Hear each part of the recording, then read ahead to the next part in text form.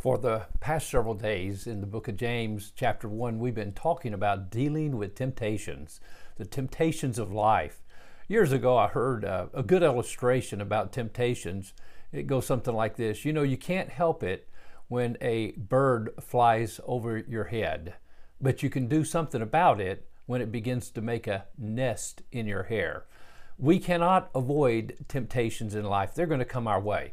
Well, for instance, Liberty's win today over Virginia Tech. I couldn't resist the temptation of wearing my Liberty shirt for this pastor's chat, especially since I played on the very first Liberty football team back in 1974. And so I failed for a temptation, a little bit of pride there, so forgive me.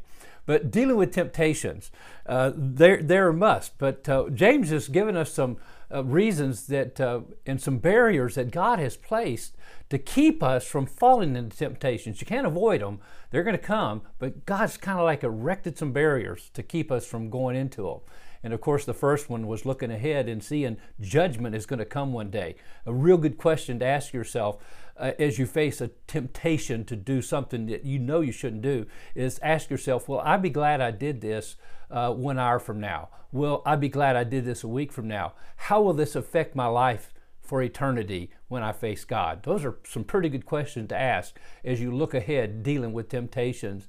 And then, of course, you look around and you see God's goodness. And boy, when you're reminded how good God is to you, to give you His salvation and grace you as He's graced you, how can you say yes to temptations when God's been so good? It's like spitting in the face of someone who's given you everything. You wouldn't want to do that. And then the third thing is look within and see this divine nature that God has given you. I love this verse in the book of 2 Peter chapter 1.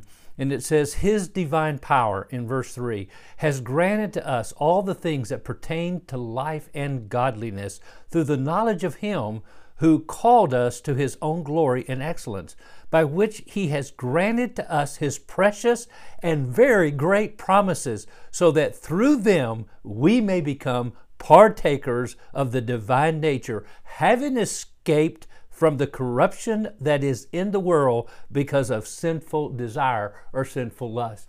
God's given us everything that we need to avoid, to stay away, not to fall into temptations. Why? Because we have now a divine nature. We're partaker of the nature of God.